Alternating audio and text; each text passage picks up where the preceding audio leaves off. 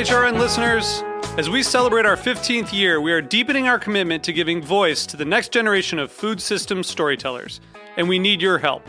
Our internship and fellowship programs help activate new possibilities for underrepresented and underestimated young people through experiential journalism, audio engineering, and production training. Through these unique programs, HRN helps food equity stewards build essential workforce readiness skills that expand their potential and foster economic mobility. Please consider supporting these critical programs. And with a minimum donation, you can be entered to win a dinner for two at an amazing restaurant in one of 8 cities and tickets to a concert at a great venue in one of those cities. We have incredible partners across the country who have donated, as they also share our passion for helping to educate the next generation of food systems storytellers. Check out heritageradionetwork.org/15 to donate and enter to win today. That's heritageradionetwork.org/15 to donate and enter to win today. And make sure you donate before March 31st. Thank you. Today's program has been brought to you by Whole Foods Market, a dynamic leader in the quality food business, a mission-driven company that aims to set the standards of excellence for food retailers. For more information, visit WholeFoodsMarket.com. You're listening to Heritage Radio Network, broadcasting live from Bushwick, Brooklyn. If you like this program, visit heritageradionetwork.org for thousands more.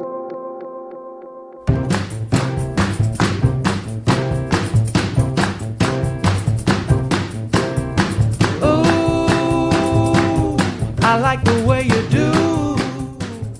Hey, you're listening to Eat Your Words on Heritage Radio Network. It's a cold one today in Brooklyn. A happy winter and hopefully no more snowstorms to everyone in New York. So today I'm really excited because we're talking about a different kind of food revolution. I mean, we talk so much about farm-to-table movement when it comes to restaurants, chefs, but what about just everyday grocery shopping, the retail stores that we go to? So today I have a guest on who has written a whole history about the natural food retail industry. It's called Natural Profits, From Health Foods to Whole Foods, How the Pioneers of the Industry Changed the Way We Eat and Reshaped American Business. It's Joe Dobrow. How are you? I'm doing great, Kathy. Thanks very much for having me on. Thanks so much for joining us, and congrats on the book. It's your first book, correct? It is. And it's pretty cool because you had like a front row seat to the whole evolution of this industry, which is, it has grown from a niche kind of like small fringe movement in the 60s to a billion-dollar industry with that has grown just tremendously in the last couple of decades. Even you were working at Whole Foods as a marketing manager there for many years. Yeah, I was the head of marketing for Whole Foods, based out of Austin, and before that, the head of marketing for Fresh Fields, which was one of the East Coast predecessors to Whole Foods.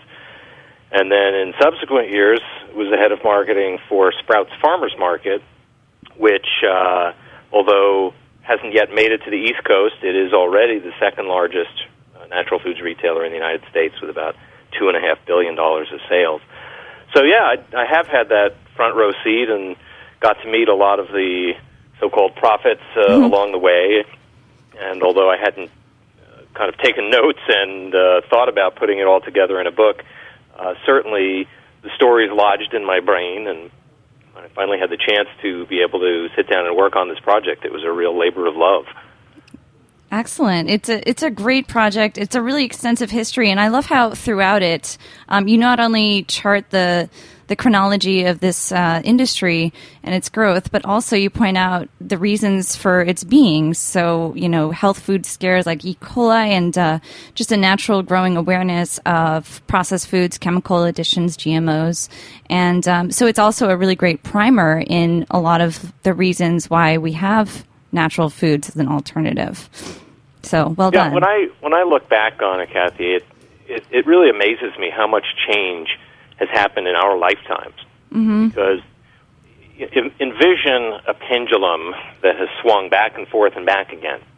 So in our grandparents' day, basically everything was natural and organic. We didn't have those labels then.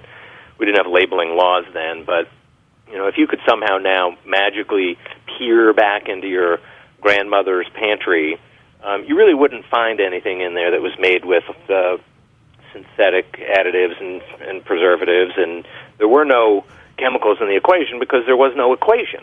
Mm. And then it all changed very dramatically and very quickly right after World War II, because so much of the energy and the industrial capacity that had been built up during the war to try to develop ammunition and weaponry and materiel began to be focused on the agricultural sector after the war. And so in a very short period of time, you had the release of all of these new pesticides and herbicides and fungicides, and the new industry developed that was called food science. Mm. And with that came the release of development of 5,000 new chemical additives to food. And again, most of us really didn't know it back then, right, because there were no labeling laws. Right. It wasn't very transparent. So one of the reasons I think it's really inspiring reading about the history of these supermarkets and stores is that it's finally like kind of puts out on, into the public view the fact that this is different. These foods are different, and here's why. It's a startling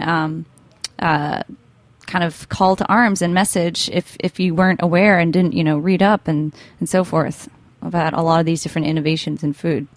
Yeah, I mean today, just to sort of fast forward as the pendulum has swung back a little bit, you can go into the new Whole Foods in Brooklyn. You can go into any of the 370 odd Whole Foods around the world, or into Sprouts, or into any natural food store, and find lots and lots of brands. But you can also find them in almost all the conventional stores and the hybrid stores like Fairway. Mm-hmm. And you could even find them in convenience stores. Gas station convenience stores in the middle of Kansas probably have products with the USDA organic seal staring back at you. And yet, despite all of that transformation and all of the efforts of the prophets of the natural foods world that I chronicle in this book, so that's people like Mo Siegel, who started Celestial Seasonings, or Gary Hirschberg, who started Stonyfield Farm, or Seth Goldman, who started Honest Tea, or John Mackey from Whole Foods. Despite all of the really incredible efforts of those people over the last 25 or 30 years, still, natural and organic foods only make up about 5 to 6% of all of the food sold in supermarkets. So there's a lot of upside for this industry still. Right, absolutely. There's a lot more story to chart, perhaps in a sequel. But from your words to the publisher's ears, yes. No, but this book was also really entertaining because, as you just mentioned briefly, some of those natural prophets, they have really interesting stories. And talking about the pioneers of an industry, really the entrepreneurs, they're pretty unconventional people. There was, you mentioned Mo Siegel, who was the founder of Stonyfield. Celestial, who was picking herbs from mountains and basically carved out an herbal tea industry when there was black tea, Lipton, and then, exactly, coffee. And then there is Gary Hirschberg of Stonyfield Farm, who was milking cows and then driving the vans for delivery, himself. And it's unusual and, unlike other new industries, because this is, it did become an industry. It's kind of like looking to the past rather than new innovations like tech. I just thought that was really fascinating. Yeah, and yet it's really accessible to all of us because these people have lived during the same era that we've lived, and they've experienced the same things that we have. So it's not like going back and writing a history of the railroad industry, and here's Leland Stanford, who, is a nice photograph, but we really can't relate to him in this day and age. Mm-hmm. These guys, you mentioned Gary driving the van. One of the stories that I tell in the book is that in the early days of Stonyfield Farm, they would just load up their van with yogurt and basically drive as fast as they could to be able to deliver it because, as he said, who could afford refrigeration? All right. What a funny but very practical and relatable. Bootstrapping, yes, definitely relatable. In this day and age, we see a lot of different food artisans starting up, so it's a very inspiring story of success. I want to get to that a little bit more in just a moment, but going back to some of these entrepreneurs, do you think, from your position, getting to know them and, working with them, did they have any idea what was, that they were going to launch, a multi-million-dollar company eventually from their efforts? I mean, it sounds like, John Mackey, for instance, the first Whole Foods, and he and his partner, there was some debacle, and, they ended up having to store food in their apartments, and then they ended up living in the store because they got evicted or something like that. I mean, it just sounds madcap a little. Yeah, well, madcap's a good word for it. No, certainly in the early years, I mean, these early pioneers who developed these companies in the 1970s and even into the 1980s, their motivation was not to get rich, and it wasn't to build a big company or even a big industry. It was an outgrowth of the fact that they were children of the 60s, and so their goal was humble, and it was simple: save the world. That's really all they wanted to do. So they set about to kind of reject the way that most businesses were operating in those days. Okay. They structured their businesses differently. They certainly paid much more attention to sourcing of the ingredients and the impact on both the people who are working for the company and the customers. It's what we've now come to call the triple bottom line philosophy, where the old bottom line of pure profits has been augmented and balanced out by a focus on the planet and on people. But that's what these early pioneers in the industry were all about. So, for example, one of the people that I talk about a lot in the book is Steve Demos. So Steve was the founder of White Wave and of Silk. Mm-hmm. And when he started out, it was really because he was pursuing this lifestyle with a philosophy of what is called right livelihood, which is essentially that businesses can follow the golden rule too. Okay. And by working that way and living that way, we're all better off. So he went years and years of creating artisanal tofu and tofu products, soy milk, which were real dogs. I mean, he had a hard time selling this stuff. Oh. And I don't think, maybe he had the vision that someday tofu would catch on, but I think he doubted himself a lot too. And then, all of a sudden, he was inspired with the idea to create Silk, a drinkable soy product that could be packaged in the traditional gable packages of dairy milk and merchandised right alongside it in stores. And I think there's a quote in my book from Steve where he says something like, I knew as soon as that idea came on that was the rocket ship that was going to blast off and take us forward. So it really, that's very typical. It took a lot of effort for these guys to be able to build the market, develop the packaging and the marketing plans and the corporate structure to be able to do anything more than just kind of serve the fringe element that had been shopping in the health food stores in the 60s and 70s. Huh. But once they did, it was magical. It was that light bulb moment. That's really cool. So, I know a lot of folks around the city even who have small food businesses and artisanal niche products made with basically a conscience. And there's like a lot of pressure nowadays and just uncertainty about, the phrase go big or go out. So, beef up and do some more mass scale production, or would that hurt the sort of brand of the small and like local and small batch made identity. So I don't know how much, this pertains to the grocery business, but I understand that, as time went on, a lot of these companies started to gain their footing. And, in the case of Whole Foods, they ended up acquiring other store chains, like-minded chains throughout the country, like Fresh Fields, which I happen to remember from New Jersey when it first opened, where I grew up. And I always wondered what happened to, and it just changed its name one day to Whole Foods. I was like, oh, they just changed their name. I don't know. But, yeah, that was cool to read about because I always wondered about that. Sure. Let me offer you a couple of perspectives on it.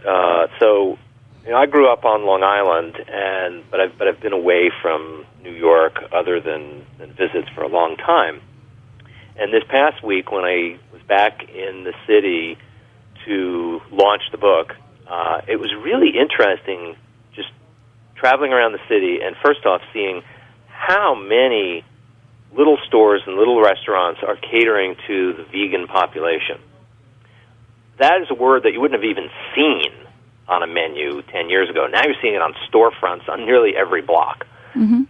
So that said to me that in New York, if nowhere else, this artisanal movement and these specialty diets and all of that is thriving. I mean, it's alive and well, and I think that that's very encouraging. Mm-hmm. The efforts of a lot of these small entrepreneurs, I think, are paying off whether or not they decide that they're going to get big at some point. So as evidence of that, later this week out in Anaheim, the natural foods industry will meet for its twice-a-year trade show, and this is the big one. This is called Expo West. Right. 70,000 people will attend this show. And in one of the halls at the convention center, it's in the basement, and the show organizer used to refer to it as the hash den, because this is where a lot of the real small, new, cutting-edge manufacturing companies go to be seen for the first time. And those guys will, at some point during the weekend, wander up to the main show floor, and they'll see companies like Stonyfield or Zevia or Pacific Natural Foods, on, who at one point in time were all as small as they were, but have now become, each in its own right, a colossus. They've all gotten big. And I think some of these entrepreneurs from the quote-unquote hash den will aspire to do that. Yeah. And I think some of them won't. Some of them will just say, we've got our niche. We're really happy to be serving a geographic locale or to be making the 2 or 3 products that we really enjoy making and that are serving an audience. And, the industry now at $100 billion is sufficiently mature and large enough to be able to accommodate all of those different factions. Very exciting times. I guess it's a constantly expanding and evolving industry. And I'm really hard pressed to think of any other industry out there that is as vibrant, that has created as much wealth, but that has hung on to its values in the way that this one has. And as testament to that, I would offer you this little anecdote, and that is that in the first, 17 years for me out of business school, I almost never got contacted by students or alumni interested in going into the natural foods industry, even though I was the head of marketing for Whole Foods and for these other companies. In the last 5 years or so, it's been an explosion, and the phone calls just don't stop coming. There are tons and tons of people who are going and getting MBAs who are saying, I don't want to go into investment banking. I don't want to go into consulting. I want to go into something that is going to do some good in the world. Yeah. And so that is a very encouraging sign. And, of course, there's legions more who don't go the MBA route, who just have a great feel for food and who love natural and organic foods and what the industry stands for. And they are creating very exciting times for us right now. Yeah, keep it maybe mom and pop size, or see what else is out there. I think that either way, this is a very exciting book for anyone right now who's breaking their back, lifting pallets of their product and shipping it or racing in a van with it without refrigeration to wherever they need to go. We're going to take a quick little commercial break. We'll be right back in about a minute.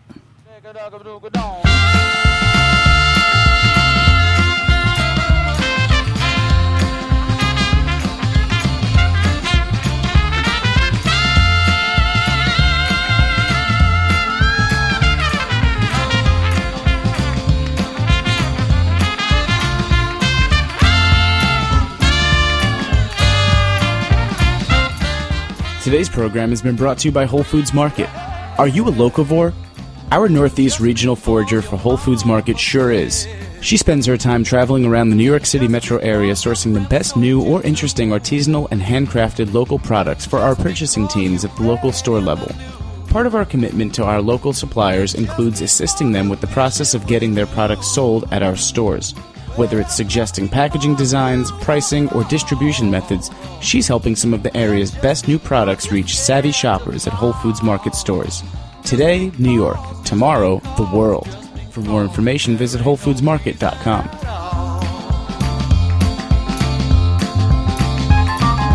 Just because you wanted it. All right, that was a very appropriate sponsor message for our station. Heritage Radio is very happy to have Whole Foods Market as a sponsor. I'm not even required to say that. It's just kind of funny. We've got Joe Dobrow, who was a former director of marketing at Whole Foods and other natural food groceries throughout the country, and he's also the author of Natural Profits, the history of all that. So, you sort of brought this up a little bit, but actually you did. You mentioned how this industry is only about 5% of retail groceries so far. I mean, it's for all its visibility and all the change and awareness that it has made with food that we spoke about.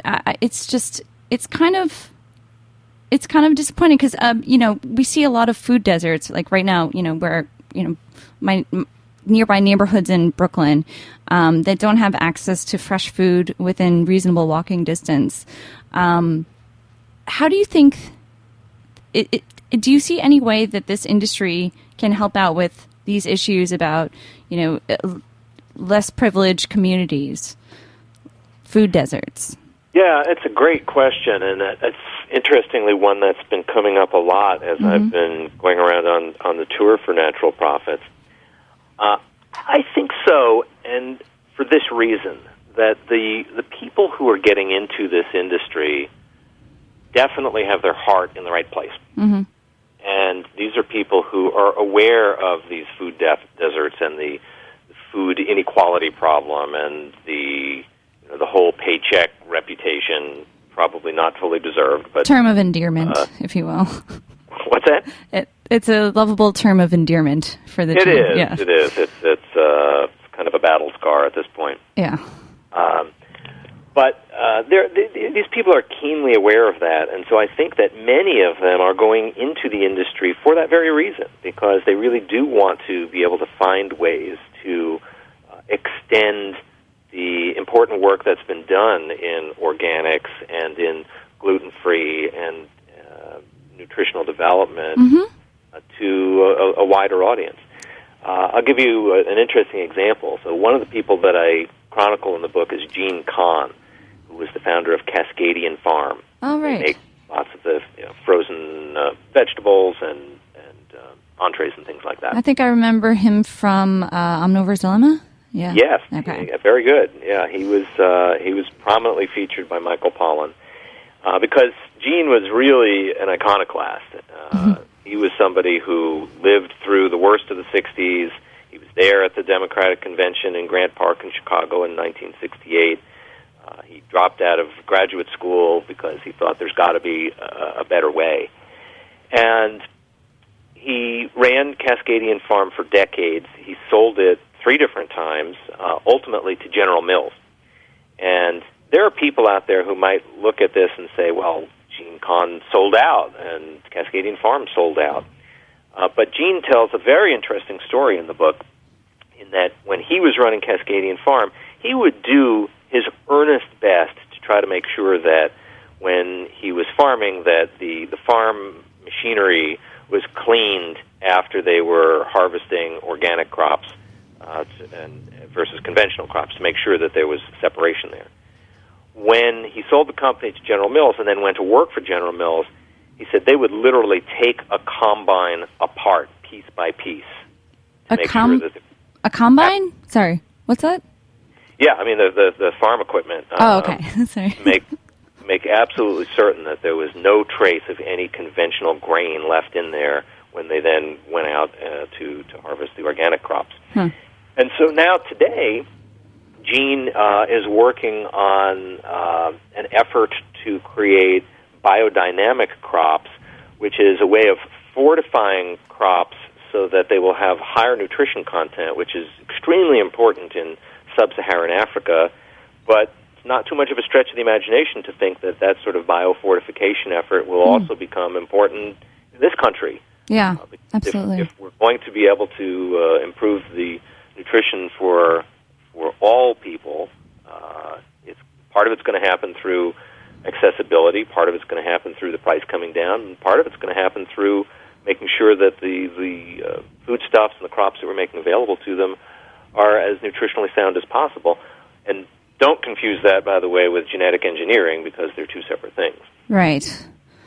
Well, that's exciting new developments then. And I would think that there is hopefully an opportunity for, these types of stores to grow into lesser privileged communities or food deserts. Because, I'm not an economist, but I think that, it sounds like, or it looks like, in a lot of these communities, there just is no competition. There is no fresh food, whether it's organic or not. It's an opportunity, hopefully, waiting to happen, especially with more folks aware and concerned and who care about fresh, healthy food. So anyone who's working... There's a story in the book about Drew and Myra Goodman, who were the founders of Earthbound Farm. Now, Earthbound Farm has become one of the most important, most ubiquitous organic brands out there. But Myra grew up in Brooklyn. Drew grew up on the Upper East Side. And she describes her household when she was growing up, that her parents, who were immigrants from Hungary, I believe, didn't really appreciate the importance of fresh food and of nutrition, and so she ate like a typical New Yorker did back then. And she would grab a slice of pizza on the way to school and a bagel, and she said that the only time that she really ever got any fresh food was when she would go buy frozen yogurt in the cellar at Macy's, because they sprinkled a little, strawberries and blueberries on there. Oh. Well, that's no longer the case in Manhattan, but it sure is the case in some other places. So, yeah, I think the economic argument is a very important one here, because as these companies do become profitable, as they become bigger, knowing that they still have their hearts in the right place, that mass, those economies of scale, are helping to bring their production costs down, which in turn brings retail costs down. Absolutely. This could be a really, really dumb idea right now, but if anyone works at one of these places, what about, kind of a lower cost sister version, the light kind of bargain basement version of one of these stores? Hey, you never know. It could spin off. And Cassie, that really is kind of the concept behind Sprouts Farmers Market. Okay, cool. Which is based out here in Phoenix. They've got, I guess, about 170 stores now, and they're getting ready to come east. The whole idea there was, let's offer a stepping stone to better eating, so it doesn't have to be all natural glitzy, or all yeah. organic. Yeah. But if we can bring the costs down, and particularly on produce, we can attract a whole different segment. And they've done that. So it's an incredibly fast-growing company right now, publicly traded company as of last August. And there's no question that they have helped to bring the cost of healthy eating down. Very cool. Good to know. So we only have like a minute or so left, but we talked a little bit about the reasons for the growth of this industry in the 90s and leading up. But what, if they are different, what in your opinion, do you think are the biggest reasons to shop for healthy foods today? It's the influence of this industry on other industries right now is apparent, because people who are progressive thinkers tend to want to buy goods that are transparently produced, that are ethically produced, and that's one of the major legacies that the natural and organic foods industry has had. Mm-hmm. It has transformed not just what we eat and where we shop and how we think and talk about food, but it's starting to have an influence on the clothing industry and the manufacturing industry, and you can even look and see companies like Ford Motor Company right now and Levi Strauss that are doing things the right way. They may have had those instincts long ago, but when they've looked over and seen the incredible success of the natural and organic foods industry, which I talk about a lot in Natural Profits, the path has become clear. And that, to me, is kind of the greatest motivation for people who are interested in these kinds of foods. Of course, they happen to taste really good, too. Yeah, and they're hopefully safer. Safer. They hopefully are. Yeah. They hopefully are. All right. Well, thank you so much for sharing your thoughts today on this program and also on this book. So everyone check out Natural Profits, just out from Rodale. And thanks again for joining us. Thank you, Kathy. And if people are interested in more, you can go to naturalprofits.com. It's natural, PROPHETS.com. You can find the book there, but you can find it in all bookstores and Amazon and everywhere else. So thank you so much. I really appreciate it. Thank you so much. Thanks, everyone at Heritage. We'll see you next week.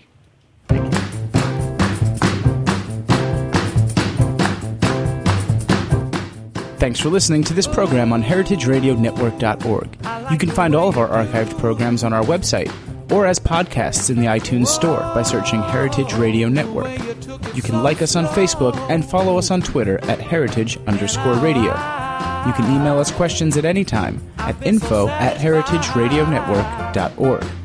Heritage Radio Network is a non-profit organization. To donate and become a member, visit our website today.